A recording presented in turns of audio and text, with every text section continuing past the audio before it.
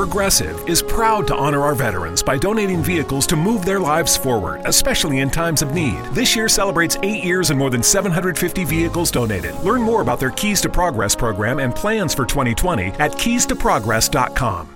This season, a full heart doesn't mean a full house. We're still gathering, just virtually, and we're still connecting, safely. Traditions keep us close, even when we can't be together. Think big, plan small. Let's save lives, Columbus.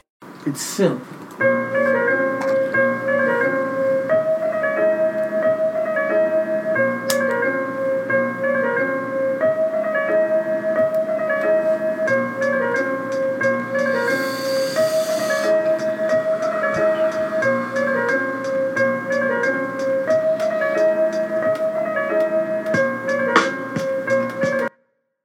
Welcome everybody to another episode, our 99th episode of Reasonable Wrestling. I am your host, the Most High. I'm with my tag team partner, CT, aka Chidi Bang. And we called in a third member. We Eric Bischoff ourselves. We got a returning guest at Mighty Vin, representing at Wrassle Rap. What's happening with you, man? The Hulk Hogan of the show. What's going on? Oh, you did the Hulk Hogan. Oh no, don't lump me in with that. I'm not politicking. I don't claim to be a racist. If I have a daughter, she can be whoever she wants. I'm not working myself into a work shoot, whatever that stupid tweet was he put up. Where are the bombs when you need them, man? Already. Ben already dropping the bomb. Thank you for coming back, man. Yeah, Ben on the pod. How you been lately? I've been good. I mean, everyone's kind of just been still waiting out this coronavirus thing, and now it's Memorial Day weekend, so I don't know. I'm seeing people at the beach, and like I kind of want to go to the beach, but I'm like, no. Why am I gonna risk going to the beach? I'll just get a kiddie pool and just sit in a kiddie pool or something. Yeah, I'm not going to the beach. I'm gonna get a little bit more time myself. Obviously, in Florida down here, things are opening up now a little bit. But I'm going to play it safe. For sure. Well, wrestling is open. At least that's a thing. It's trying to, man. The week that was in wrestling was very difficult as wrestling fans. As we might as well just go ahead and get right into it and pay our condolences to the ones that have fallen over this past week. Shad, a hero, saving his son in the middle of a rip tide in the ocean in Venice Beach. Speaking of people going to the beaches and just trying to enjoy life and experience things, you know what I mean. He lost his life, and just a couple hours ago, right? Just happened last night, 12 hours ago or something like that. Full 20. Hannah. Hannah Kimura. Passed away. And that was due to a lot more of a cynical situation. You know what I mean? Where it was toxic Twitter. Yeah, we spoke about it. Yeah, man. It's we're all on Twitter. You know what I mean? And it's very difficult that for something that's supposed to bring so much joy, which is wrestling, brings so much toxicity that it spoils it, it ruins it. You know what I mean? And even if you think you have thick skin, like every once in a while, like something will get you. Some comment will get you, or like someone will dig a little too deep, and it's like, well, what the fuck, like. It's not even, like, the comments that get me on Twitter anymore. It's the people that, like, okay, I'm not going to name names, but, like, we interviewed someone for Wrestle Rap recently. Okay. And then, like, once we posted the episode, there's, like, this one Twitter troll that, like, I guess doesn't like that person. So they've been, like, every time we tweet the episode out or, like, remind people about it, they, like, subtweet it with, like, information about that person that like they don't like, and it's like what are you trying to do? Like, what are you doing? Like you're taking the time to like dig this up and like follow this person's trail around Twitter. Like at that point, it's like you're getting very creepy with it. Yeah, like if you want to tweet me and say fuck you, like okay, fine. Like I'm a big boy, I can take it. But like, if you're gonna be a creep about someone else, like that takes it to a whole new level that I don't like. And when you've got a case like Hana Kimura, I just, part of me just like really suspects that. I mean, it's not even a secret, right? That like female wrestlers get it a lot worse than male wrestlers because there's that sexism factor. Yes. So it's like I can't imagine the stuff that she would probably get. Like I see female wrestlers on Twitter all the time who point this stuff out, where they're like, "Oh, this person tried contacting me," or like, "Hey, if you see this person on Twitter, like, block them, ignore them. They're a real like scumbag." Like they're calling, like, luckily they're calling people out, but it's like they shouldn't have to. Like that's not their job and their responsibility to be like calling out these fucking creeps. Yeah, it's these people online who have the time and energy to take this thing we call wrestling and make it their entire life, and they feel like they're the moral compasses of the internet or something. I don't know why it goes to the lengths that it does. And like you said, you pinpointed on women getting it worse. I think that's a really good point. I think that honestly, we got to take as a community to protect our females counterparts in this industry to speak truth to power that, hey, we have to respect these women that go out there and put themselves in an industry that's very, toxic masculinity around. It's not comfortable already, and then you make it even more uncomfortable on top of that. I really don't get. I'm just sad that it got to this point where somebody has to feel like they have to take their own life due to the criticism, and it's a wake up call. And I just hope that everybody uses this as a wake up call to like tone it down. Like it's not that deep. Well, when it comes to it. Yeah, like it's not even about toning it down. It's like everybody knows what to do and what not to do. So it's just a matter of when you see someone acting out, just call them out on it. Like it's not a hard thing to do. And it's not a matter of like, oh, it's not a matter of white knighting a situation. It's not a matter of like being an SJW or like going too hard on someone. Like nobody's telling you to do that. Just like if you see someone being a jerk, be like, hey, stop that. Like that's not fucking cool. Like we're not going to put up with that. Like you said with the guy who's, online, your troll, he's spending time researching an individual, just taking it a little bit too far.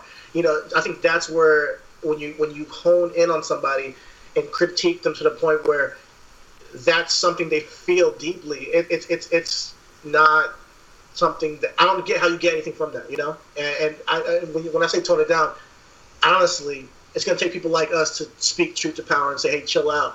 But when it comes to people taking their own accountability for themselves, you can, like you said before, you can say that I don't fuck with something this person does and leave it at that. You don't have to go to the point where you're messing with this person every single day, at some point, it becomes harassment. You know what I mean? And wrestling is not that serious. Like, it's not... Yeah. It's the same thing with anything I feel now. Like, I can't talk about, like, certain movies or TV shows on Twitter anymore. Because I'll get people just like... No, well, you can't, like... What do you mean you like this? And it's like, well, you don't have to like it. What do you... Like... So many fandoms now, you can't, like, it's harder to get into because there's so much, like, gatekeeping. Like, growing up, I used to love Star Wars. Like, Star Wars was just, like, fun. Like, it was big, it was stupid, and it was just fun. And now, like, you can't watch a Star Wars movie without people being like, oh, you like this? Well, the main character's a Mary Sue, and like this woman is way too like shallow a character, and blah blah blah. It's like, calm down. Like you're at like an 11, and I need you to drop down to like a 6. Like this is not that serious. Like this is a fantasy world with fucking lightsabers. And I think I think the commonality between television shows and wrestling is that a few people forget because of the blurred lines of how a lot of people don't know work from shoot.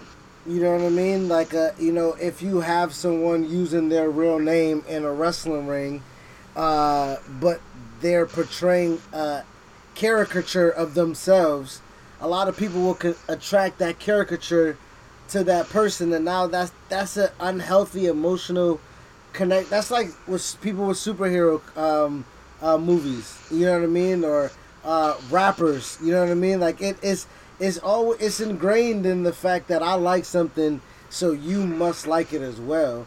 And I think that's a narrative that has to be kind of taken out as well, because when we're talking about, when you're saying wrestling's not that serious, another situation that happened that kind of wasn't supposed to be that serious, Mark Henry and Lio Rush, you know what I mean, where you know that wasn't supposed to be serious. Like, if Leo's a 23-year-old person at the time, we all been 23. We don't take advice.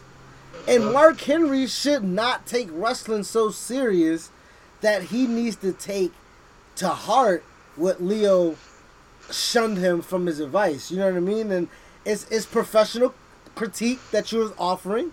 And if he didn't take it, then he didn't fucking take it. You know what I mean? And it's just ingrained in us to be so entitled. You know what I mean? And I think that... Well, also in the case of Lio Rush, like, I think both sides kind of have points that you can poke at.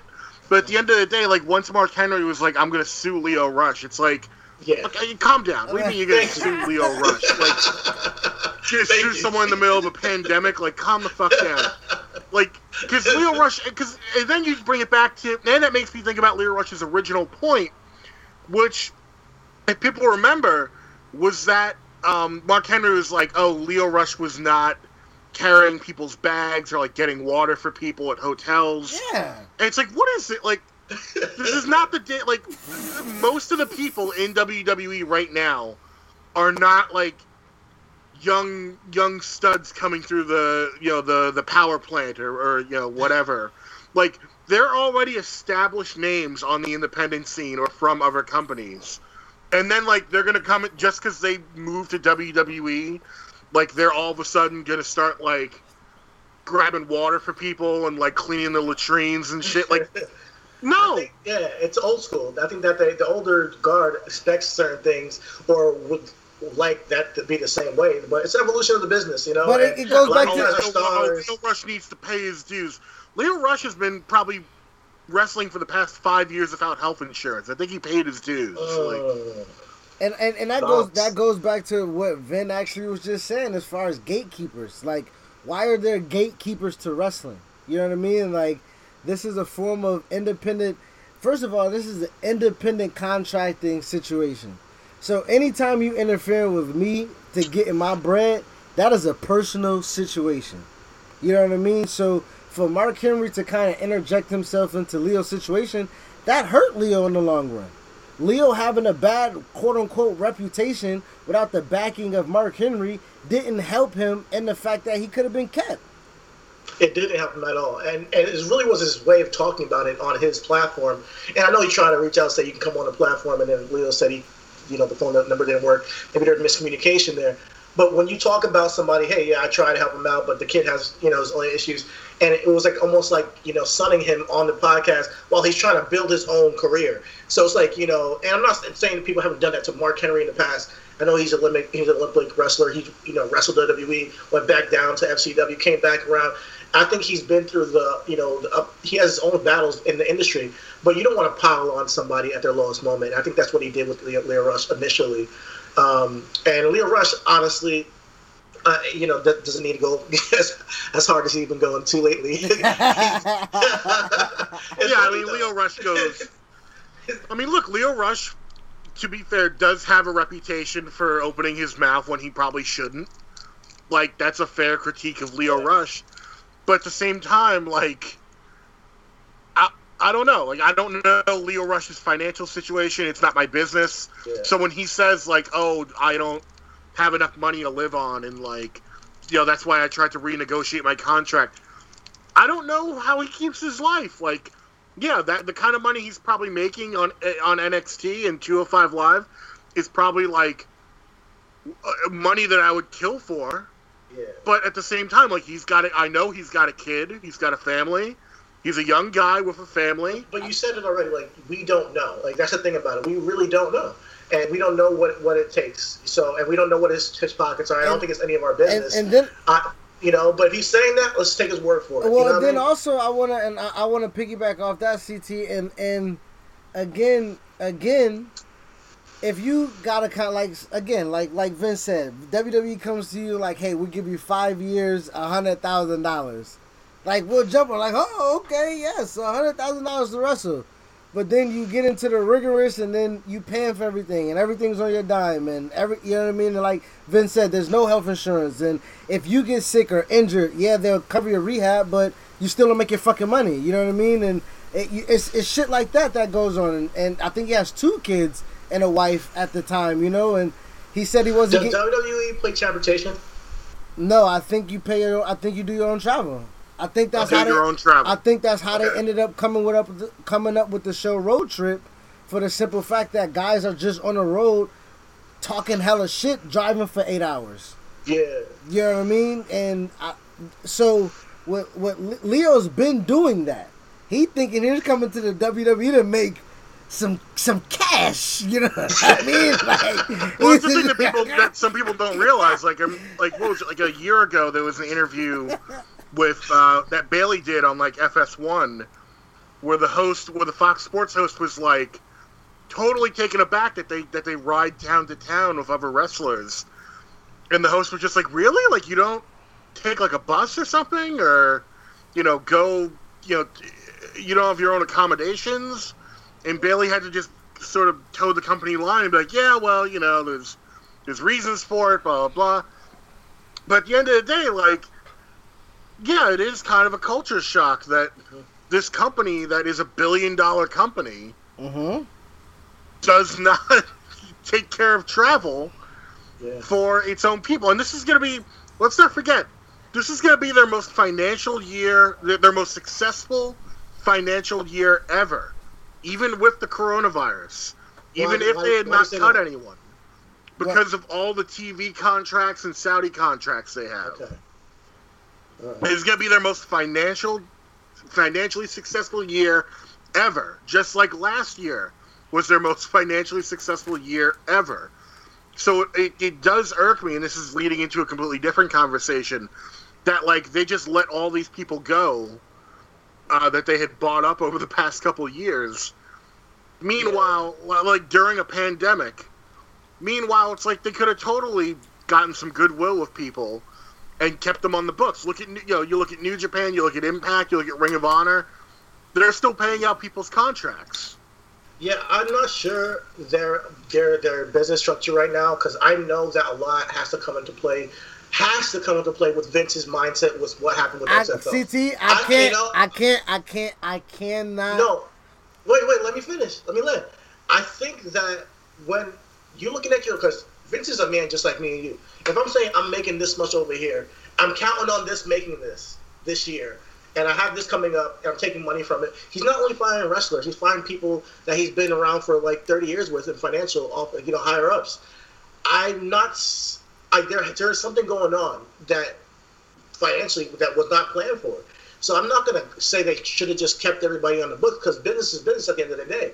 You have to meet your numbers. So we can assume that they're getting green and they're making the most money in the world that they ever made. Maybe they're making them as much as they are, but what's coming out is just as much as what they're making.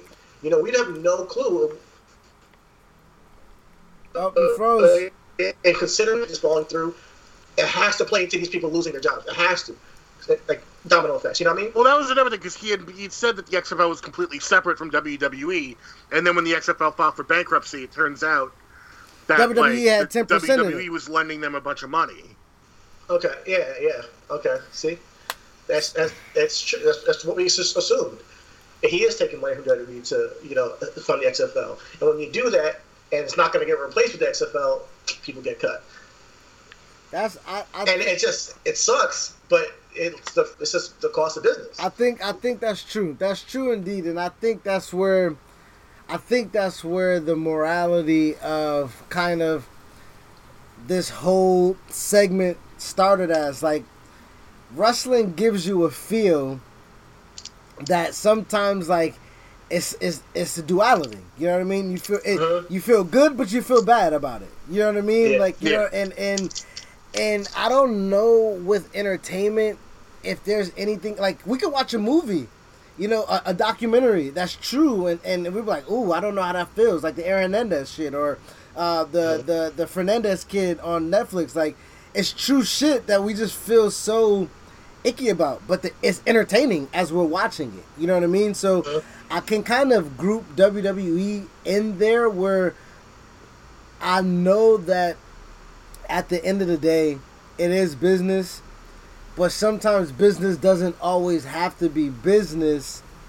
In the grand scheme of, like Vin was saying, he plucked a lot of these people away from getting opportunities where in the situation right now, they would have been on the books at those other opportunities.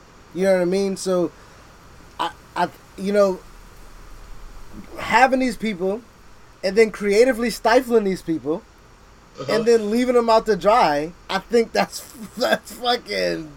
But think about it. It's the WWE. That's the risk you take when you go to when you're signing WWE. You're taking a risk of you possibly not being used the way you're going to be used creatively, and you taking a risk on yourself, saying I'll get myself over.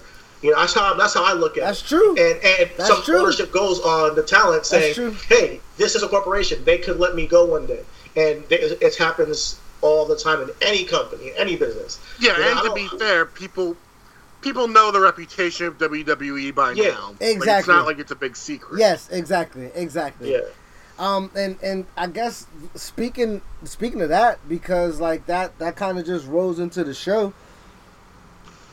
WWE isn't the only people doing wrestling in Florida, right? AEW just had Double or Nothing in Jacksonville. Shout out to AEW making it a year. Making it a whole year? Yeah. Honestly, shout out to them. Yeah. And AEW did exactly what you said talent should do. They went in out there, they said they was going to get themselves over. They said that they was going to fucking draw money. They was going to get new eyes. They was going to make themselves big. And God damn it, a whole year. I think AEW nothing mattered. And it's a year later after the first one. So I think they accomplished what they were doing from the start. So that's why I'm so on board with what they were doing with AEW, because I think they had an entertaining show. Like, you know, all being said, honestly, Vin, you checked out the show yesterday night, right? Yeah, I loved it. I thought it was great. I thought that honestly, if there's one big difference between AEW, and I have a lot to say about Double or Nothing, but really one of the most striking things is that you watch WWE's product lately, and it feels very, I mean, for lack of a better way of putting it, it feels empty because there's no one there. And a lot of things like ring hollow when you watch it. Because it's still the same type of promos being done as if there were a crowd. They're a little more like slow to adjust. And you got to give AEW credit. Just throwing the 20 or 30 sort of spare wrestlers that aren't on the card into the crowd, it just changes the atmosphere completely. It changes the atmosphere completely, and you wouldn't expect it because you're like, well, it's just a handful of people, but all of a sudden it's like, you know, it's got a feel now. It's got a specific feel. Like you've got people like hooting and hollering and yelling for people. They had this awesome chant. The stadium, the Stampede match. They had this awesome chant. I'm like, there's no fucking fans. Like, but I appreciated it. Well, that Stadium Stampede match, that did like because okay, let's backpedal a little bit. People talk about the WWE's Money in the Bank match a couple weeks ago, and they give it a lot of credit, and they go, well, I killed that shit. Well, okay. Here's the thing with it, though. For what it was, I think people gave it a lot of slack. They were like, "This is one of the first times they're doing something like this." You know, I think like the way they went about it, in theory, does work. But then you see the Stadium Stampede match and what they were able to do with that in AEW, and it's like it's just night and day. Like there's no. Like, yeah, well, you know, there's reasons. There's no comparison whatsoever.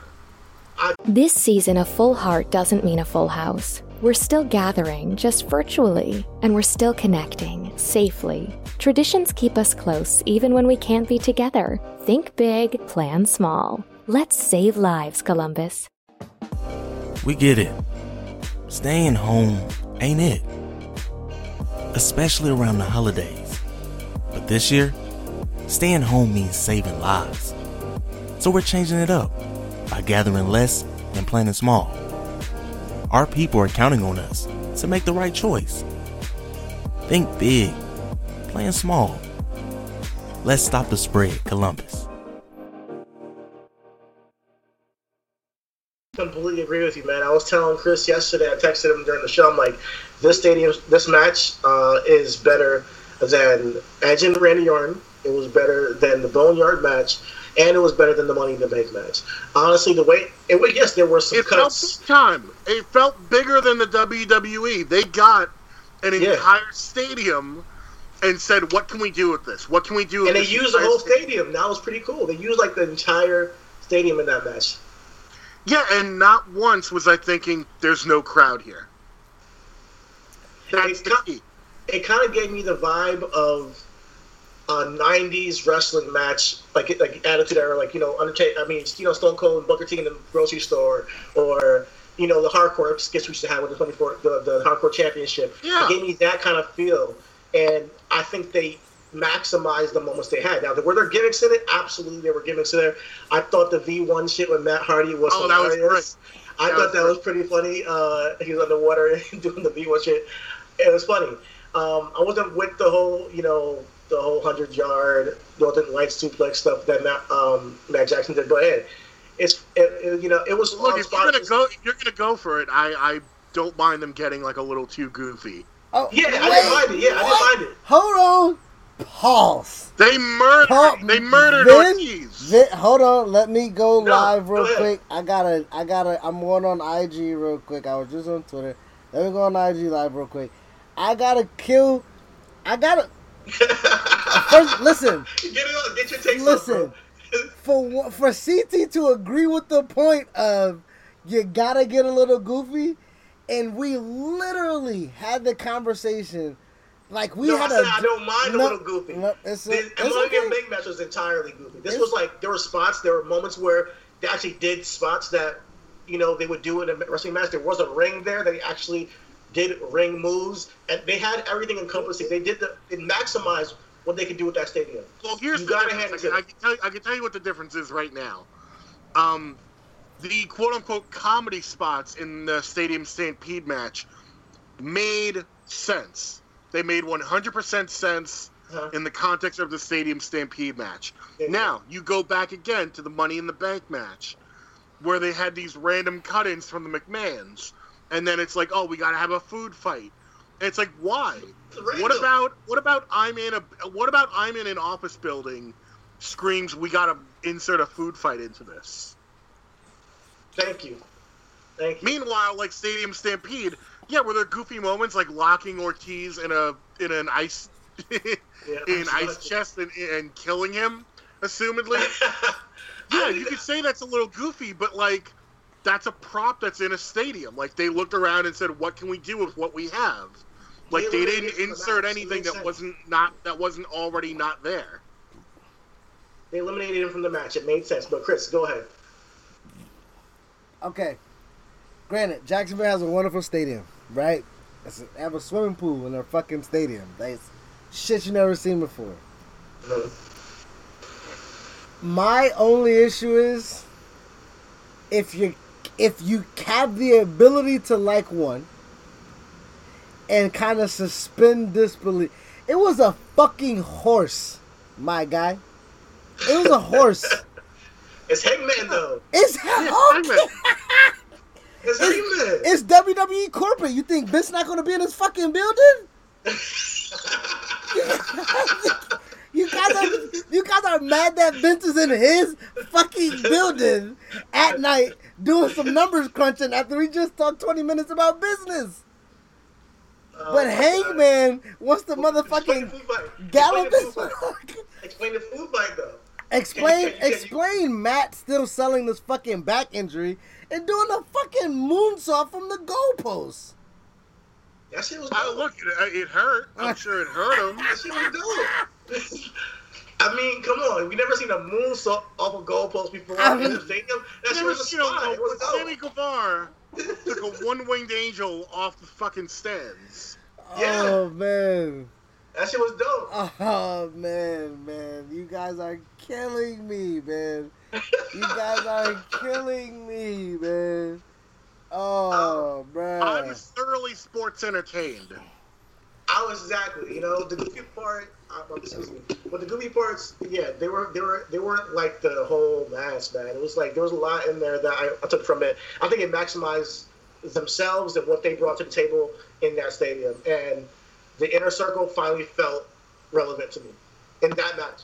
Within that match, that was the first time I'm like, well, the inner circle feels like it entertained me. Everything they did was perfect. It felt like prime, like DDT wrestling. Like if anyone's ever watched the promotion DDT. Oh, never heard. Oh my God, you should look up some DDT matches with Kota Ibushi because Kenny Omega comes from DDT originally. Okay. And DDT is a Japanese promotion that does not take itself very seriously, and they have a lot of outdoor matches. Okay. Just in general, like there's these famous clips of like they did a whole match at like an amusement park with like go-karts and shit, and fucking water park rides and stuff, and then they've done matches like in the middle of the woods. They had Minoru Suzuki do an empty arena match in the Tokyo Dome because they were like, well, we can't buy the Tokyo Dome for a full show, but we can like afford to rent it out with no one in it for like an afternoon. So like they kind of did what the Stadium Stampede match was, but like years before and with just like two people. All right, I definitely gotta check that out. You said DDT, right? Yeah. Yeah, but yeah, I dug it. I mean, and Chris, I know may not be your thing, but it's not even so much not my thing though, because I watched it and I enjoy Money in the Bank and I enjoy Stadium Stampede. That's my thing though. So Vin, my gripe here, right, is that I get a lot of people are giving the new guys on the block a chance because they are taking chances, right? You know what I mean? Because we're so used to WWE being stifling and being quote unquote a norm and shit like that. So a lot of people are cheering for the new guy, and I'm not against that. You know what I mean? But at the same time, like, people don't really respect the big dog. You know what I mean? Like, a lot of people kind of like disregard that a lot of people eat because of the big dog. You know what I mean? And for a lot of people to talk kind of out of school about WWE and how they do things, a lot of people fall right in line with WWE is doing. And going down to not fucking paying people at independent shows. You know what I mean? Like, a lot of people go they follow WWE to a T. So, with that being said, I had my issues with the Boneyard match only because I just had my issues cinematography on the Boneyard match. Yeah. Structurally, of what they were trying to do and thinking outside the box, I didn't kill them for that.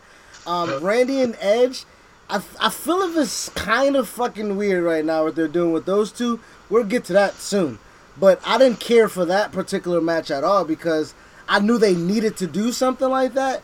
But again, I was scared that match was going to go too long, and it still went too long with the shit that they were doing.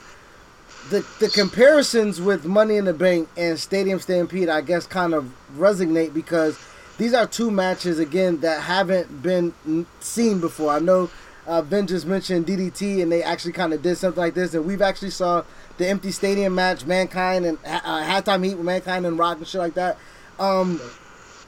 People killed WWE for out of the norm stuff and things that didn't make sense. And that's cool, because a lot of shit don't make sense. A lot of this shit in this match did not make sense in Stadium Stampede. And I just want people to be consistent. That's all. Here's the thing with consistency. Again, I think it goes back to what are you setting the precedent for? Okay. I think AEW gets more slack because you have, you look at Kenny Omega's entire career, for example, and he's always had this sort of comedic side to him. Mm-hmm. Same thing with like the Young Bucks and Matt Hardy especially, and Chris Jericho, like all those guys. Most of the Santana and Ortiz, like most of the people in that match, for lack of a better way of putting it, like have some sort of comedic chops. Meanwhile, like you go back to the Money in the Bank match, and it's like, does Braun Strowman have, like, do like half the people who are in that match like measure up in terms of the way WWE was presenting them before that match? And Bryan and AJ Styles doing a bit with Vince that was just not perform well, and it wasn't perform well. Not that AJ Styles and Daniel Bryan are not great performers. It's just that's not their thing. They're not. It was jarring. It was filmed in a Some stuff in the Money in the Bank match was filmed in a cinematic way, and some stuff wasn't. And it's that sort of clash. It was jarring. It's that Styles clash. Whatever. It's that Styles clash that really made it feel awkward, whereas the Stadium Stampede match, it was one tone the entire time. The closest I think it ever got to sort of switching tone was some of the pre-recorded stuff where they're at the bar and like Hangman Page is sitting down next to Jake Hager. Like, but that was more just a slow moment, like that. But it felt a little more cinematic than like the way it was shot compared to everything else. Correct. On the night. I will give it that. I will give it that. Everything presented itself live to me. Everything it presented that. It presented the fact, and I even love the spot, the Jericho spot, when he challenged the fucking pin. That was great. It's fucking fantastic. Like, you know what I mean? Like, so my thing was, I'm like, okay, this is silly. Then I was just looking at the responses to how people like silly with one place and people don't like silly with another place. And I'm like, well, if you don't, what do you want them to be? Where do you want WWE to be if they can't experiment as well? No, I gave them props for taking a risk and having fun with the Money in the Bank match. I just think that it wasn't done very well. And that's cool. I'm glad they did it. I'm glad they took a chance. I'm glad they kept everybody safe. I just think that AEW did it better, and that's just that. It's just one match, It's not like I'm condemning the entire company when I say that. No. But I think that kind of goes back to me, like, clumping in. I think you guys are kind of my outlet to me lashing out on Twitter. Because I try to, like Vince says, I try to keep myself kind of out the way on Twitter. I don't want to be too controversial, you know what I mean? Because I really hate defending myself. It's asinine. I said what the fuck I said. That's what I said, you know what I mean? But people like to question what I say. Now, if I want to have a discourse about it, then fine, you know what I mean? But here, I feel a little like this is my safe haven, you know what I mean? And you guys represent the norm of what I'm talking about. What else on Double or Nothing caught your eye? I was kind of surprised that Nyla Rose lost the title. I thought it was gonna be Nyla and fucking Swole going forward. Yeah, I thought she was gonna win that as well. In terms of things that caught my eye, though, whoever was doing the camera work for that Cody match, Kevin Dunn. They're gonna get a stern talking to from Tony Khan, because there were way too many cutaways to Mike Tyson yawning. I mean, that was the sentiment of the fucking match, Vin. It's a Cody match. Like, I love... And now he's our fucking TV champion. I mean, we're going to get more of these boring-ass shows, the matches on Wednesdays. You know what? I hate to almost, like, get racial. Yeah. But... I've noticed something on Twitter, and I could be proven completely wrong, might just be what only I'm seeing, but I feel like a lot of white guys are like in love with Cody. They were like, that was an amazing match. Cody always delivers. I'm glad they put the title on him. And then I see a lot of people who aren't white being like Cody's got to go. Like, I don't know why he's giving himself the belt. I like Cody. Like, me personally, I think Cody can be fine. I think Cody is at his best when he's putting over someone else. I think he should have lost that match. Yes. I think especially as the face of the company. Yes. He doesn't need a belt. Yes. He doesn't need to wrestle as the face of the company. You know what? I think the worst thing that happened in that match, because I wasn't a big fan of the match myself, but the worst thing to me is that with Lance not getting the title, it looks like this whole thing with Jake the Snake, Jake is more over than Lance is, you know? So without Lance getting the title, Jake the Snake is more over than Lance, and there's really nothing to make us really attach ourselves to this image of what Lance is trying to present. Not that it's not of any wrongdoing to him on his part. But it cuts the legs out from under him, right? Because he's just been. It's kind of the same way I feel about not to jump around a lot, but there's. Well, one of my big problems with the sort of sub-main event or co-main event with Moxley and Brody Lee, because I think Brody Lee's great, but I think it was way too soon for him to have a title match. Like, it should have been, Moxley and Pac, or like Moxley and, Pentagon. Like, you could have found anyone to fight Moxley and have Moxley win against. Why are you going to have it be Brody Lee, this guy who you've been building up as, like, the big evil guy in the company? It's Bray Wyatt or Jace, my guy. I agree, but the closer I got to Double or Nothing, I felt like they should have put the title on Brody last night, because I didn't want this Exalted One thing to be already cut the legs out from underneath it this soon. I hope that, he did get 3 fighters, and he didn't get pinned. He got choked out. So I thought it was a cool way to save him a little bit, but it's not enough considering how much they built him up. And if you want him to go out, if you really want to solidify this Exalted One thing, you got to put the title on him sooner than later. You got to. And my thing is that it's kind of the syndrome, and I hate to be comparative, but it's the syndrome of you don't pull the trigger when the iron's hot. Right, we criticize a few other people when it doesn't happen, and NJPW when fucking Kota should have fucking won the title, or when Naito should have fucking won the title. Like they've had a few times where they should have pulled the trigger and they didn't do it. Moxley, I think for one, should have been their first champion if he was coming in anyway, which was my thing. I think Moxley taking it off of Jericho was necessary, but then again, if Brody was coming in and it was going to be a hot guy and you hot shot him passing out doesn't do anything. It doesn't. It hurts him more than. Listen, Brody being neutral hurts him. You feel me? Like, you know what I mean? So any forward progression that Brody doesn't have, it stagnates him. It stagnates that character. It stagnates the group. It stagnates the aura. You know what I mean? And that can happen down the line, but right now it wasn't the time. It wasn't the time to look stagnant. Yeah. Nope. It wasn't. So if they continue this thing with Brody and Dean, I wouldn't mind it, but they have to escalate it somehow. And Brody needs to really do some fucked up shit. And, we'll see. Like, they may have something. They may have something up their sleeve. I have to give AEW credit. Like I said before, like, they've been course correcting all this year for what they've, Yes, they have. Absolutely. For what they have not been doing, I guess. Like, last fall, and obviously the pandemic threw like a wrench in everything. So I've gotta at least like give them the benefit of the doubt that like something's gonna happen down the line. Like they did. Like they know what they did with their champion, like making Moxley win last night. Like, that's a very deliberate thing, especially like to have him choke out Brody Lee instead of pinning him. So I think there's something afoot.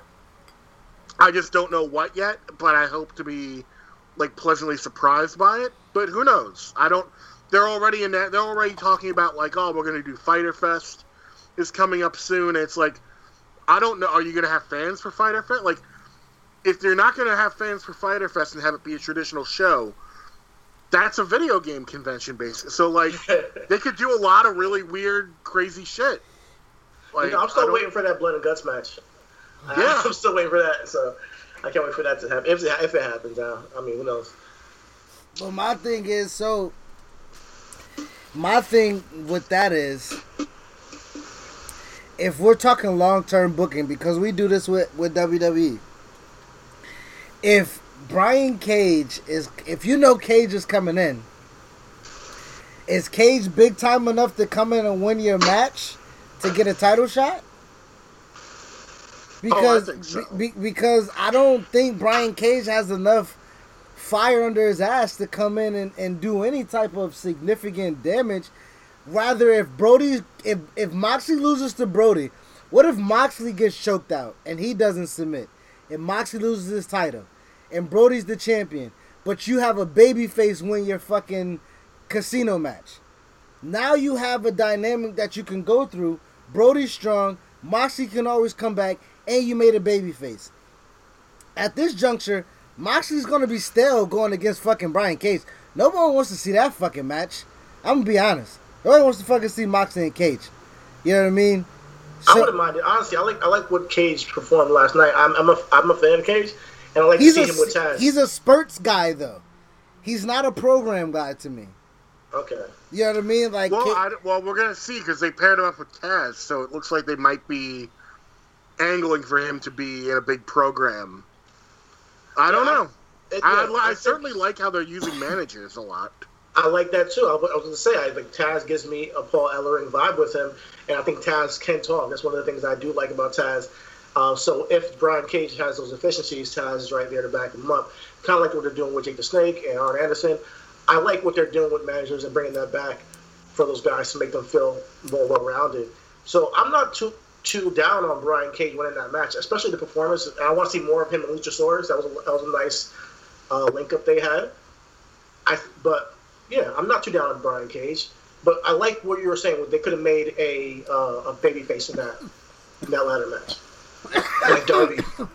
Because, like you say, if Brian Cage comes in and he makes a presence, him and Luchasaurus can have a program outside of a title. You know what I mean? Because even though Luchasaurus is going to lose this program with Cage, if Cage doesn't have the briefcase or whatever this chip is, you don't know what the outcome's going to be. You feel me? Like, it helps with the non-predictability of your fucking programming. If I had the book, you know what I mean? More options. Outside of that, do we have any good tag team wrestling? We didn't have any for a division that was prone on fucking tag team. I mean, a company that was prone on tag team. We didn't have not a good tag team match. Yeah, I mean, there was Private Party and Best Friends. I didn't see that match. I actually missed the buy-in. So how was that? That was good. I mean, Private Party always delivers. I'm not necessarily high on the Best Friends, but you know, it was fine. And Private Party is not at that point where they can make themselves look good, but they're not at the point where they can make other people look good, if that makes any sense. So if you're a person like me and Vin, who's not high on the Best Friends, then that match was just a man match. You know what I mean? And you just shot that one down real quick. Yeah, but it was like a lean show. Like, I like that it didn't go too long. Like, it was just long enough. It was a pretty good show. What else caught your eye on Double or Nothing? I know you said you had a lot that you can get into, so tell me what else. The Mike Tyson stuff felt ridiculous. The belt, I feel like I know the belt is incomplete. I feel like a lot of people didn't pick up on that the belt is incomplete. They're getting the real belt sometime this week, they said. With that said, they should not have premiered the belt then. Thank you. They should have just crowned a winner. Thank you. And just been you're the winner. Like, we're gonna do the belt presentation next Wednesday. Week on Dynamite. Yes, you can promote. Oh my God, thank you. You could have crowned a winner, and you could have said thank you for paying your $50 for this show. Thank you for seeing this fucking match between Cody and Lance Archer. Not the best, but this is what we gave you. We're going to give you for free the belt, which would have been fucking draw ratings. It would have been fantastic. Yeah. We get it. Staying home ain't it. Especially around the holidays. But this year, staying home means saving lives. So we're changing it up by gathering less and planning small. Our people are counting on us to make the right choice. Think big, plan small. Let's stop the spread, Columbus.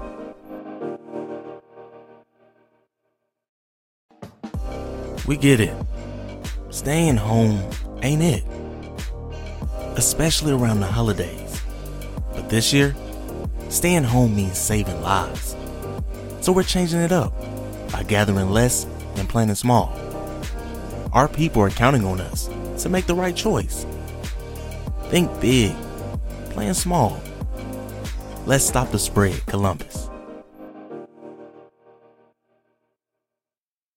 Because that belt is the shits. I can tell you that. I'm going on camera. I'm going on record. I'm going wherever the fuck I need to go to say, incomplete belt or not, that one that they put on TV, the shits.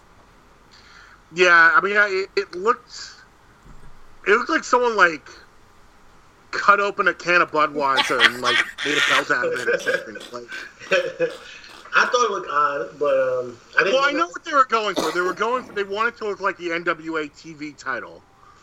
Okay. But it needed more definition. Like, it just looked like, because it's not done, it looks just like a flat piece of silver with, like, nothing in the middle.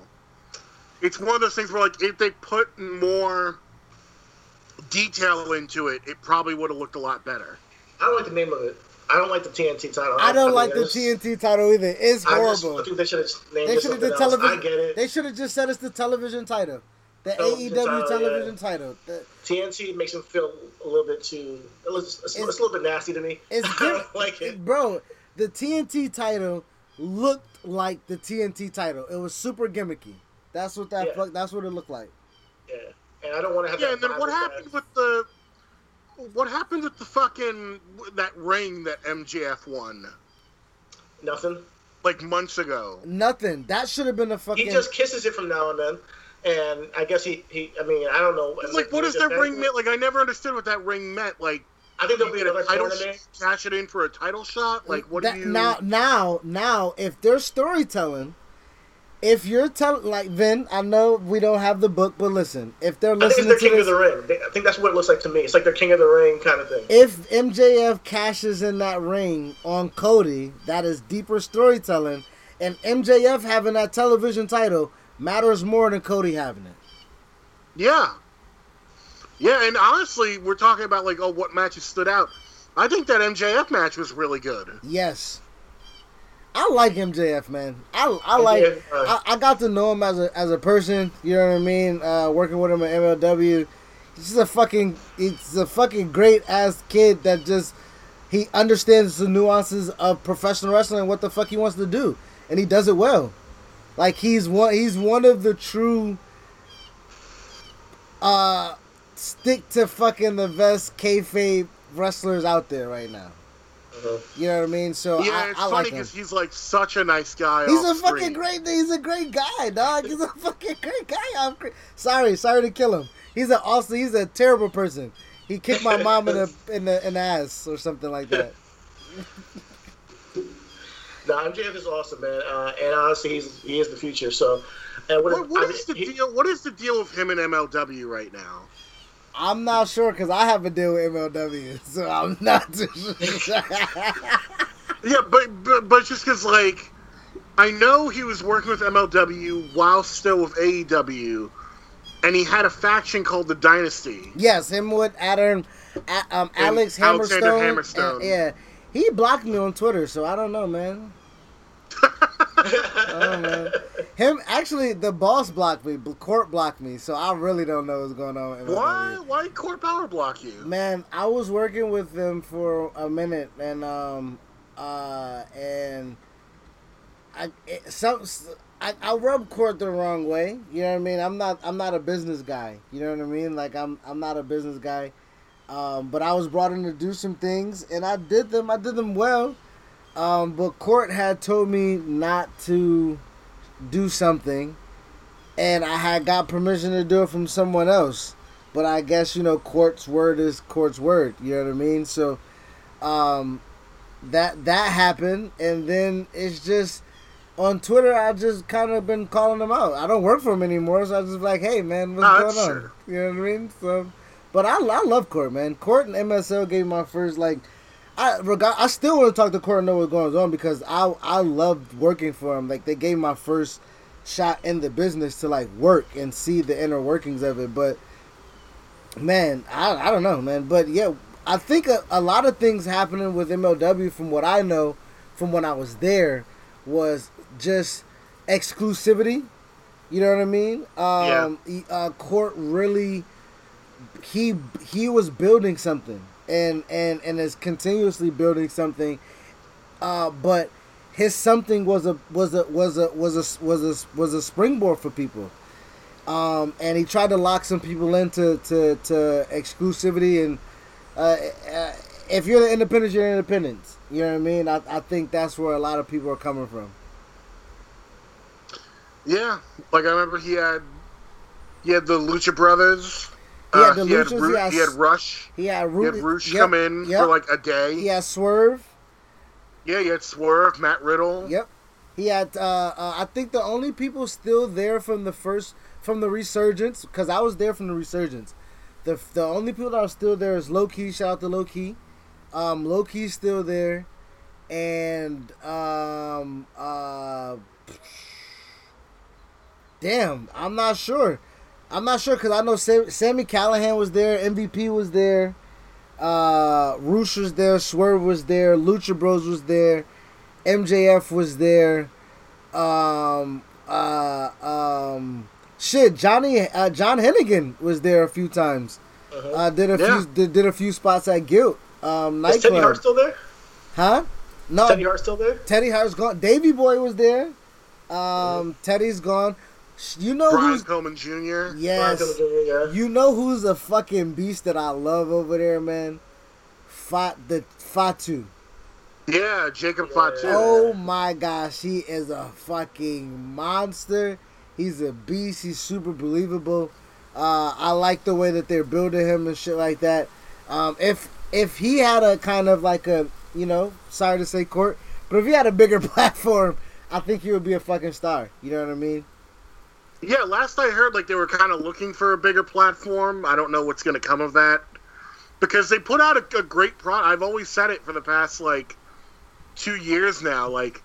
They do I think they're going to get the size of an AEW or a WWE? I don't know, but they could definitely be a solid number 3, where it's okay, you've got your WWE that you watch or your AEW, but then on a Saturday, you'll check out MLW, or you'll make sure to catch it. MLW can replace Ring of Honor, honestly, where it's that niche product that. And it's produced well. Bruce. It's produced way better than Ring of Honor. Listen, Bruce Pritchard was there. I never thought I'd work with Bruce Pritchard ever. Right, the fucking podcast king. Work with Court has a vision and it's shot well. Dan, the director, is fucking great. They know exactly what they want in a wrestling television show, and it's presented fucking well. I think the only closest thing that I see to it is NWA that I've peeked in at. They do it as well. NWA. Yeah, but I think MLW definitely can take that third spot. MLW it just looks very modern. Yeah, is what it does. Yes, it looks this makes sense. This has a feel to it. I like that as well about them. I think one thing that they do need is a women's division. And they're building that now. Yep. Which is great. But they've got a good idea. They've just got a really good identity, and it meshes well with what people are seeing on the independent scene. And I think they still got Sue Young over there. No, I think Sue's back in Impact. Oh, okay. And I think that's what kind of gave me. I think that's what kind of rubbed me the wrong way with AEW, you know, in a sense, Vin, and CT kind of know because he grown with me with this sentiment, is that when Court came back to TV, when he came back to wrestling, because he was gone for a while, he knew exactly what he wanted to do, and he executed it. Like, it was that from the get-go. It wasn't no growing pains or anything like that. AEW has had, it looks like Matt and Nick and Cody and to an extent Kenny have had an idea of what they wanted in wrestling for a while, and they actually had the money that Court didn't have. They actually have the TV that Court doesn't have, and they are still finding their identity, which I don't kind of cut them slack for. Yeah, I can see that. I mean, so is MLW, and I think they have. I mean, and I think if MLW was in AEW's shoes, MLW would do better than AEW. I mean, MLW do better than AEW. That's my personal. If MLW was I think they have a nice look, you know, and I love, you know, editing their stuff. I think they have a lot of cool shit with the budget, with the roster, with the television. I think MLW will present themselves better than AEW. They made look amazing. Yeah, on TV. It was a nightclub, my nigga, a nightclub. Yeah. Gotta give it to them. It was a nightclub. Yeah, they make that Melrose Ballroom look good. Yes, they do. They really do good stuff. You know what I mean? And like I say, and you know, and I think that was kind of why. And I think that's kind of why I wasn't giving AEW necessarily a pass per se, because Jericho knows he's been through the ringer. Cody's talking about he got Dusty's fucking old books and shit like that. So, you know, like, you got a fucking idea, guy. Like, your dad created a fucking Starcade, dude. I think it's like, working, though. It's just different than MLW. It's working for its niche audience. It's working. I think it's... Well, it's a different thing, too. Like, MLW, granted, like, came out of the gate feeling like they knew what they were doing, but they also were in a much smaller position, so correct. There was less risk. Like if you go back and watch that first year of MLW, they filled their time with a lot of tournaments and battle royals. Yeah, which I wasn't against. I actually liked that about them. And I think that goes back to the exclusivity too, where people were in contracts. Because I knew, you know, Swerve was in danger of being their first choice because he was locked in with Lucha. You know what I mean? And Riddle was in a situation where he wasn't committed to where they. Cause I thought Riddle actually was going to be there. I thought Riddle was going to take MLW to. They were talking about. Because they positioned him as their first big champion. Yes, exactly. And then they were already locked in with Riddle and fucking Filthy because they wanted to turn Filthy at the time. So like they had a plan and. I think it goes back to, like I say, vision. You know what I mean? Like, and I'm starting to kind of see Matt's and Nick's and Cody's vision because it is a legit alternative. Like we say, WWE is one thing, MLW is one thing, ROH is one thing, Impact is one thing, AEW is one thing. They're offering an alternative to whatever it is that we're seeing, and I can appreciate that. And the thing that AEW's doing that no one else could do is that it feels big time. Like, put the ratings aside, put the amount of money, how much money they're making aside. If you just show me the WWE product compared to the AEW product, the AEW product most of the time feels like it's in a bigger league or like a slightly bigger league sometimes. Okay, yeah, I feel you. Like I said, I mean, I feel you on that. I think that... But I think there is a place for a lot of places like MLW and Ring of Honor that have this, like, almost like... I mean, I'm saying it's an NXT style, but NXT got this style from Ring of Honor.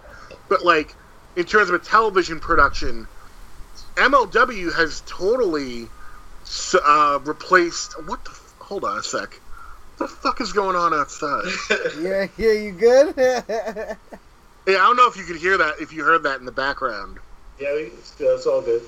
They were like, I don't know, like they've been doing, I guess it's because it's Memorial Day weekend, like they're doing this like because there's a pandemic, and they've been doing this for birthdays and like anniversaries and stuff. Where instead of going to someone's house, you'll get the family together and you'll all drive past the person's house and like honk at them. Oh, okay. But it's like, that's annoying. Like, just send me a card. Put like a $20 bill in a card and send it out. Drop it in like, the mailbox. Like, you could drive by, drop something in the mailbox. You know what I mean? Don't fucking blow like, you have to drive by my apartment and fucking honk and get all the neighbors mad at me. Text them. Exactly. Yeah, text them. But yeah, what I was saying is that, like, there was a period, like, a year ago where it felt like I couldn't get enough wrestling. Because it was all so good, and it was all in the style that I like. Like, I could watch, NXT on Wednesday nights when it was still just an hour, and then I could turn on MLW. Like, I would watch MLW on Saturday mornings, because, again, that was just an hour, and it was on YouTube. Yep. So and I think that's one of the keys for MLW growing as well, is because they've kept it. They're going to where the people are, and I know they want a bigger TV deal, but wherever they go, if they change from BT Sports or wherever they're at, BN Sports, they should keep it. Yeah, BN Sports. They should find a way to keep it so that they can still put the episodes on YouTube. Of course. I think AEW is set up for success for a long time. They got their 5 years already, so. I'm just interested to not just be on the journey. It's different. It's an alternative. It's what we wanted, and I think that wrestling is looking good right now. But yeah, shout out to AEW. I think it was a success. Double or Nothing as a whole. If you want to look at it that way. Yeah, it was a very easy one. I would love to see what the pay-per-view numbers were for it, because it feels like a lot of people. Like when WWE does this stuff right now, and obviously they've got the network, so it's a whole different metric. Unless it's one of the big pay-per-views, it feels like WWE kind of, like, you can kind of take or leave their pay-per-views. I think it was a smart choice by AEW to be like, you know what, we're going to do, like 5-6 pay-per-views a year? Like, I think that's a very smart choice, because it's like, you know what, we're going to make each of these count, and we're going to really give you your money's worth. Yeah, I think that's a good model, honestly, especially to just counteract WWE's whole thing. You don't want to go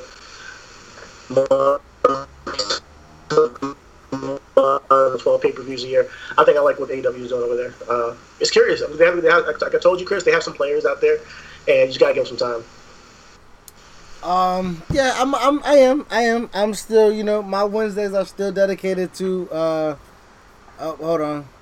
NXT? Yeah, my Wednesdays are still dedicated to NXT. Speaking of NXT, we got news that Kurt Angle is going to be officiating the motherfucking cage match between the Stallion, Matt, and Tim Thatcher. I hope that shit is like a dungeon match. I went back and watched fucking Rest in Peace Owen Hart and Ken Shamrock. What a fucking match that was. Yeah. Yeah, they're trying to get in on that UFC action. I'm looking forward to that. I hope it fucking, like, I can't wait to see what it. I wish it was at In Your House. I don't know why it's not on that card. I don't know either. I think it's big enough. I think it deserves to be on that card. So I think it should be too. So I mean, I don't know. Hopefully they move their chances. I mean. Nope. They just sent it out a tweet this Wednesday. So damn, because that card's gonna be kind of weak, man. Listen, another thing. Why is Charlotte in this match? What the fuck's going on here? What's going on with Charlotte? Charlotte's in a triple threat to face Asuka for the Raw Women's title. It's Charlotte, Nia, and Natalya. I don't fucking get that. And then I don't get it. I don't care about it. And then it's a triple threat between Charlotte, Io, and Rhea for the NXT title. So why is Charlotte pulling triple duty? She's not really that important to the company, is she? Nah, don't disrespect Charlotte, bro. No, she's Charlotte three shows. Charlotte 3 shows. What's she say? Charlotte 3 shows out in this bitch. Charlotte 3 shows. I mean, especially without Becky now, like, they're going to rely more on Charlotte. That's just how they're going to do it. That's scary. That's a scary sight. Yeah. Honestly, I'm all for more Charlotte because I think she's the best wrestler, women's wrestler. I mean, I think that she's. So I'm like, good for that. Yeah, good for them. She can round out the triple threat. I hope Nia wins though. You want Nia and Asuka? Really? Hope Nia wins. Yeah, I want Nia to go after Asuka. Let's do that back again. I mean, in the meantime, let's just get that out the way. I want Charlotte to stay with NXT and, like, you know, stay with that brand. I don't want her to be like a interchangeable player for a long time. I want it to be like, all right, you did your thing with Raw and SmackDown, go back to NXT, or, you know, and stay kind of more exclusive. I think, honestly, yeah. AJ Styles is on SmackDown now, so I mean. Yeah, I think they need to start moving talent around. I think Bianca should have went to SmackDown off top. But what? Like, this is going back like a year now, and they're like, oh, we got the wild card rule where you can come over 4 times a year, but on 3 different brands. Like, what? Like I think it's a hard time. I'm gonna give them a pass because of the times we're in. They only got so many people wrestling. People are staying home, and just don't make up a Roman rule Reigns then. staying home. Kevin Owens was home for a while. You know, Sammy. But just don't make up a rule then. Just be like, you know what? It's a pandemic. We have a thin roster. We're gonna open the gates for the time being. Anyone can be on any show, and, you know, check it out, see what happens. Don't be like, oh, well, we got this brand new rule called the Wildcat rule or whatever. Like, you can jump on 2 different shows with 3 different partners and 4 times a year and twice a month. It's like, stop it.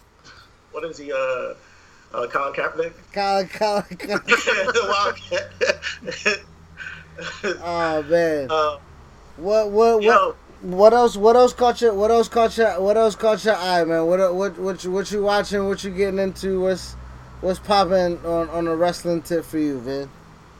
Honestly, I'm kind of like, I've taken this Corona break to, like, outside of the live stuff, like Double or Nothing and some of the weekly programming.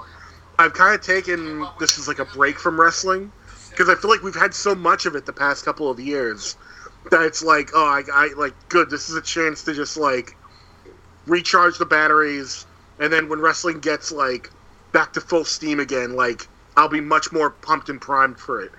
I've been way more into the NBA right now, honestly. Like, watching old NBA games. Really? Yeah, because the NBA has been doing this cool thing where, what the hell is it called? It's like it's like their NBA like Together project or something where, like, every weeknight on YouTube they premiere a new, like, old like finals game or like a notable game from, like, NBA history. And, like, those have been really cool to watch. Like, they did Magic Johnson's, like, first finals game like last week, and that was really cool. Obviously you have, like, the Jordan doc also happened over the past month with The Last Dance. So that was obviously huge. And really, like, got me thinking about Michael Jordan, because I mean, like, I don't know. Everyone has a lot of thoughts about Michael Jordan, and I think that documentary really exposed that to be the best, you really kind of have to have a certain type of attitude. Is it worth it? Yeah, exactly. Like, is it worth it? Yeah. I'm not going to talk about Michael Jordan, but yeah, I try to watch it. I'm not a fan. I'm just going to... Go ahead. No, I'm not a fan. Go ahead. I'm not a fan. Know Here's me. the thing. I am perversely, I'm a fan of Wizards Michael Jordan. All right. And listen, I'm young, so I don't know Michael Jordan. Like, so watching that open, because I'm a Kobe fan, right? So Kobe's a descendant of Michael to an extent. You know what I mean? So I kind of model myself to a lesser degree of a Mamba mentality also, where I'm a consoler, but I'm a pusher. You know what I mean? Like I am going to see where your limits are, because if your limits are deeper than where your surface consider them at, then I need that. You know what I mean? Right, like, so, right. But then, like, really what I got from the first 5 episodes. This year, love looks a little different. We're still gathering. We're just doing it virtually. And we're still connecting. We're just doing it safely. So whether it's lighting candles over FaceTime, family dinner through Zoom, or opening gifts virtually, traditions can keep us close, even when we can't be together. Stay safe, stay connected, think big, and plan small this holiday season. Let's save lives, Columbus. To The Last Dance are 2 things. One, Michael Jordan's the greatest player to ever live. But, number 2, it took him like 7 seasons to learn to pass the ball to his teammates. I mean, it also highlighted there was like what teammates, so I do get it. A Scott. Well, yeah, if you don't have a Scottie Pippen, like. So, but yeah, it was watching documentaries. I've been spending my time, of course, still watching wrestling, but watching a lot of old stuff on the network and stuff like that. But when I do watch documentaries, I like to be informed. You know what I mean? So I didn't know. I have the Space Jam VHS literally with me. So I didn't know that he invited people out to a fucking dome that they built him so he can play ball, so he can scout niggas, so he can come back and beat their ass. You know what I mean? Like, I didn't know. I didn't know he was that cerebral. You know what I mean? Triple H is my favorite wrestler because I like the cerebral assassin character, because he was methodical, meticulous, and he was, and I kind of like that in my movie characters. You know what I mean? Like, I guess that says something about me. But, you know what I mean? So I kind of enjoyed it. I did. I liked it. It doesn't make me more of a fan of Michael. It does allow me to see how vulnerable he was, because no one, like, rock star shit, you know what I mean? Like, we talk about in a wrestling atmosphere, like, how a lot of these guys and these performers and women and stuff like that, they have the public pressure to kind of be on kind of all the time, and not having the ability to kind of separate one from another. We kind of saw that in a documentary where, like, that was Mike for damn near, 20 years almost, where it was very hard to separate the gimmick from, you know what I mean, from the reality almost. Yeah, I mean, he certainly pushed everyone as hard as he would push himself. Like, there's no question about that. Now, whether that's the perfect way to build and accentuate your team, I don't know if that necessarily works anymore. And we saw it with the Wizards, because you can't, like, if you've got Scottie Pippen, okay, you could push Scottie to get on your level, but you can't do the same thing with Kwame Brown. Yeah. Or like Rip Hamilton. Or Rip like, Hamilton. You're not gonna get the I same was just stuff. about to say that. Or Karan Butler. You know what I mean? Like, it's very difficult. But what's crazy is, realistically, it might, and it goes to, I guess, coming full circle with conversations, it comes full circle where Rip did succeed in Larry Brown is considered, to what Allen Iverson considered to be, one of his strictest coaches.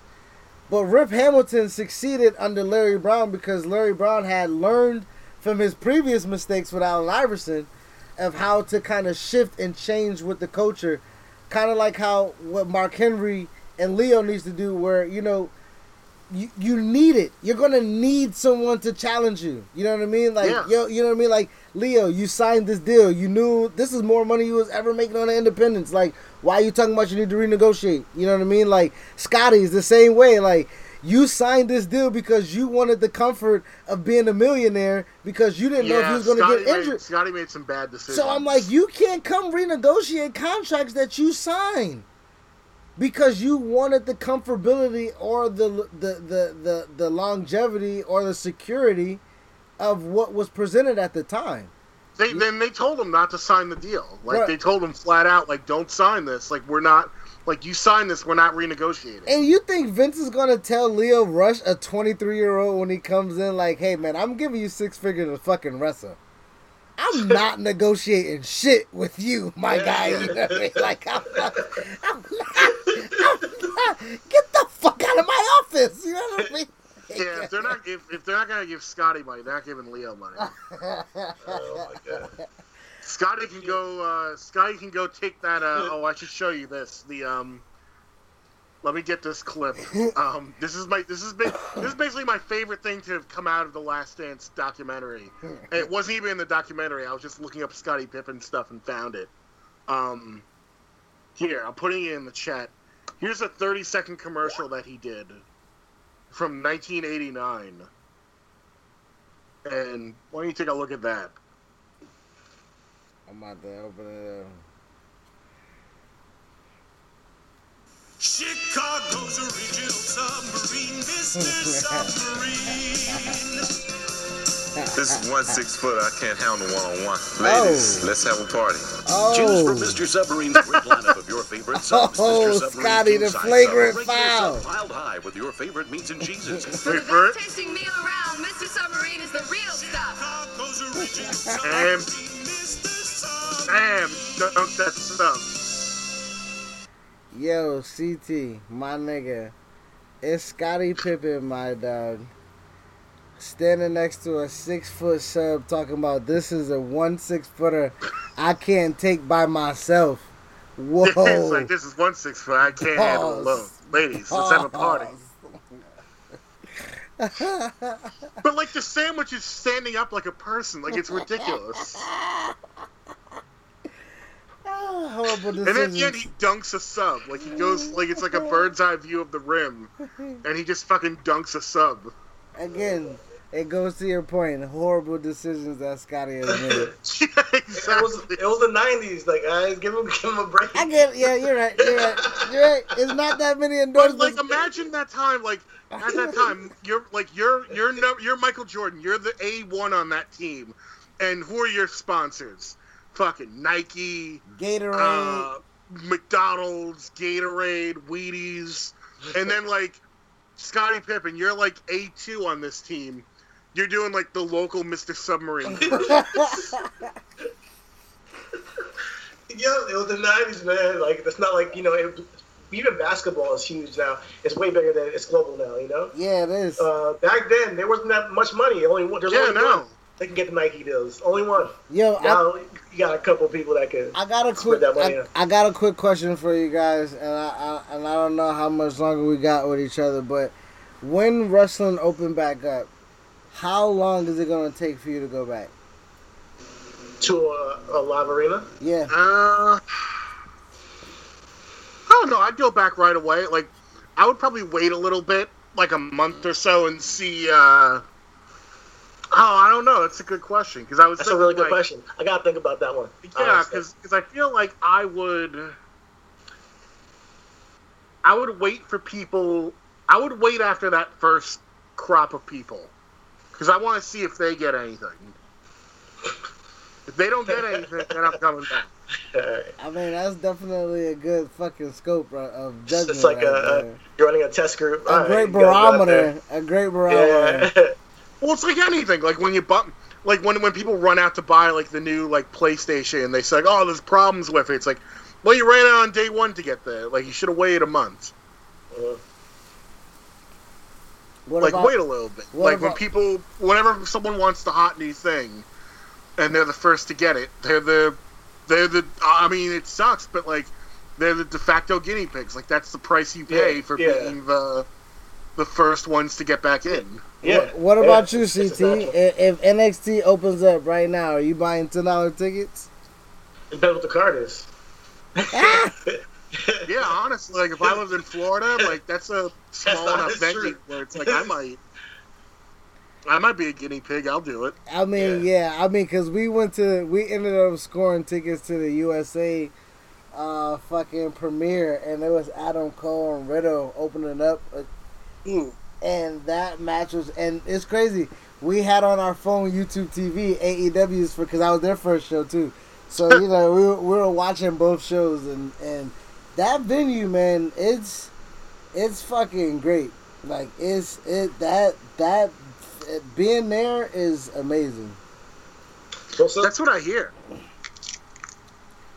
And what's crazy is I never thought that I would ever see the PC. And me and CT was at halftime.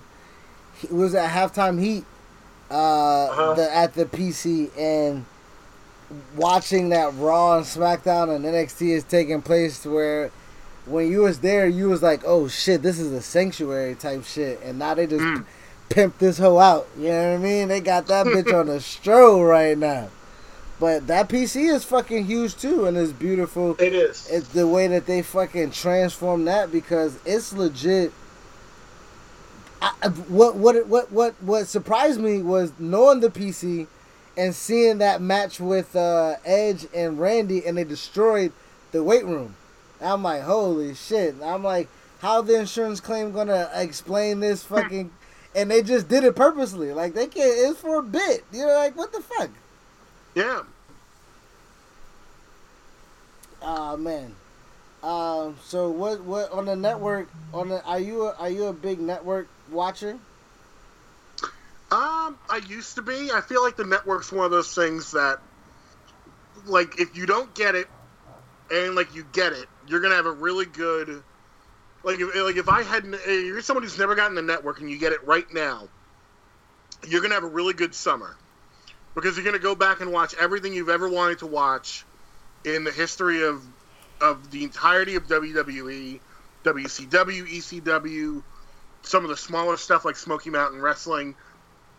But then, like, once you've seen it all, there's really, like, not a lot to come back to. Have you seen it all, though? It's legit probably, what, $100,000? No, but how many fucking WCW Thunders... like, do I need to see? I mean, listen, I'm not going to lie. I'm not going to lie to you, Vin. Every night I get high, I find a different fucking rabbit hole to find myself on the network in. Every night. And it can be a Dean Malenko rabbit hole, a Chris Benoit rabbit hole, Kurt Angle rabbit hole. I can fucking get swept up like right now because they got the 20th anniversary of In Your House. They have all the fucking In Your Houses. And I'm like, I can go back and watch Canadian Stampede. And did. You know what I mean? And I'm like, damn, they got me. My $10 was worth it. You know what I mean? So it's totally worth it. Like, that's the genius of the price. Like, for $10, like, I could keep it and not watch it for like a couple months and go back to it and be like, yeah, I'm still getting my money's worth. Yeah, that's true. That's true. Yeah. And that Canadian Stampede pay-per-view, like, that's a good one to watch. That's probably one of the best pay-per-views they ever did around that time. Yes. Because some of the... I go back to watch it to see if it still holds up. It doesn't. Sometimes it does, though. It depends on what show it is. You know? Exactly. It's valuable. So it's a hit and miss, you know. Sometimes you're like, oh, I remember this is... Flames back in the day, and you go back and like, it wasn't. But Flames, you know what? I ended up finding in my rabbit hole ECW TV, the first ever televised match of Rey Mysterio versus Psychosis. Yeah, like that, like shit like that is valuable. You know what I mean? Like shit. Yeah, that early ECW stuff is great. Yo, and I saw Conan masked up wrestle with Rey Mysterio Sr. against the Steiner brothers. No, I'm sorry. Against fucking Norman Smiley and Chris Adams in a tag tournament. Ooh. WCW Stampede 90, I think. No. Starrcade 90, I think I was watching. I was in a Steiner Brothers fucking rabbit hole and ended up finding Rey Mysterio Sr. and Conan against Norman Smiley and Chris Adams. Fucking crazy. Ooh, that's obscure. Exactly. Damn.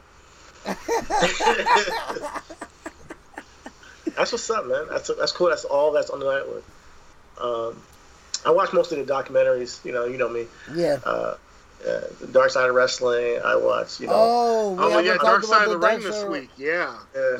Man. It was Owen Hart, and it kind of changed my mind on how I feel about Owen Hart going into Hall of Fame. Like, it changed my mind completely on that matter. So shout out to Dark Side of the Ring. That series. That clip. When you saw that clip, holy shit. Yeah, that made me kind of, again, like, that made me cringe. You know what I mean? But I could not turn off. I couldn't turn off. I had to finish watching. I had to see what Martha had to say. I had to see what shady shit Vince did, because I learned about Jimmy Snuka. I mean, I was born in 89, so the Snuka shit happened 6 years before I was even born. You know what I mean? In 83. So I had no... By the time I grew up and watching Undertaker in 93, 94, Summer Survivor Series, Vince is painted as a fucking golden boy because he created Hulk Hogan. You know what I mean? Yeah. So, like, I didn't know that he was smeared, and, the fact that, the commission of Jersey take money and bribes and shit like that, and I look at what's happening in Florida to open up for wrestling and compete. Like, it's, you know what I mean? It's the same thing. You know what I mean? Like, it's the same dude. It's the same guy.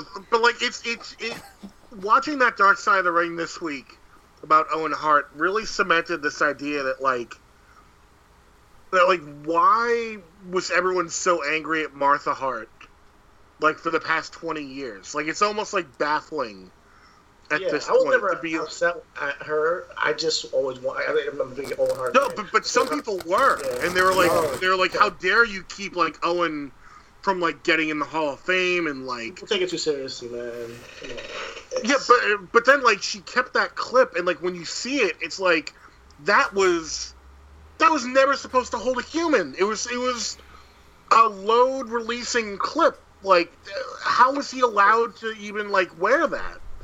And that all goes back to the morality of the business, because, again, this is entertainment. Like, of course, she's not gonna, like CT said, you change your mind, because when Martha explains it, and when you're grown, because now we're, I'm 30, CT's 31, like, when we're bringing rationale into our thinking, and Martha's like, my husband, a person, died on set of a production. Like take that, and then that production kept going. And that's the real screwed up part. Like, when you kind of go back and, like, in context of it, and when she say they knew he passed before he left the building. Now, if it was kayfabe that Owen died and no one knew, but let's just get him in an ambulance, get him to the hospital, and we can say he died after the fact. But they're talking about Taker was fucking performing, crying with tears because they found out he died. Jerry Lawler and Jim Ross are giving the call. Like, traumatic. That's cynical, is what that is. Yeah, and I know people. It's traumatic for everybody in that entire scenario. Everybody's having a traumatic experience in that moment, but it's continued and prolonged because it's a performance, and the show must go on kind of mentality. And I don't really fuck with that. I subscribe to that. I think definitely should have ended. I think, Yeah, I'm not. Yeah, I know people to this day that are like, oh yeah, no, they made the right call. Like, the show has to go on. Like, people paid their money. And I'm just like, no, like, what world are you living in that, like, someone falls to their death? Like, if first off, if I was live and watching that show, I wouldn't want to continue watching it. Yeah. So, you can't tell me that, like, oh, the show must go on when, like, this fucking guy's blood is still on the mat. And, like, you're going to send, all for what? The Jeff Jarrett match? Like, with the Godfather? Like, is going to come out? Like, I don't need to see that. And that was, I think the anniversary of him dying was May 23rd, which was yesterday. And I ended up watching that show. I ended up watching the show, and of course they edited it out. But me as an energy going into it, like, knowing, like, okay, I can cheer, I can watch, and then after I'm going to go down. Like, you know what I mean? Like, that's in it. They don't know to know that he fought back on the lawsuit, you know what I mean, and for her to be villainized and vilified, you know, by the same wrestling fans that make people commit suicide. Like, it's crazy. You know what I mean? Wrestling is great. Wrestling is fantastic. But I do think, man, it has to be, I don't know how we add rationale to it. I don't know how we add rationale to entertainment. You know, that's very difficult to do, because I want that. I want to be able to have my emotions within the entertainment, but leave it with the entertainment. You know what I mean? Like, I think the humanizing of it is when Vince know he passed, I'm taking care of the fucking kids, I'm taking care of the wife, I'm taking care of the family, like whatever exactly. They are the Hart McMahons at this point in time. You know what I mean? And for that not to be the ideology, it makes it a little bit. It makes it. I don't know, man. I don't know. Yeah, I can't speak too much about it because it's a no one plans for that. But then things went kind of not down the path you would hope to see from that moment. You know, obviously it was an accident, but it didn't need to happen. You know, it's just tragic, the entire situation. And all of the dark sides of wrestling dark side of the ring make me feel that way. You know, starting off with the Benoit one, you know what I mean? Because the 2-part really got you. Like, they kind of they sugar-coated it, and then that second episode's like, nope.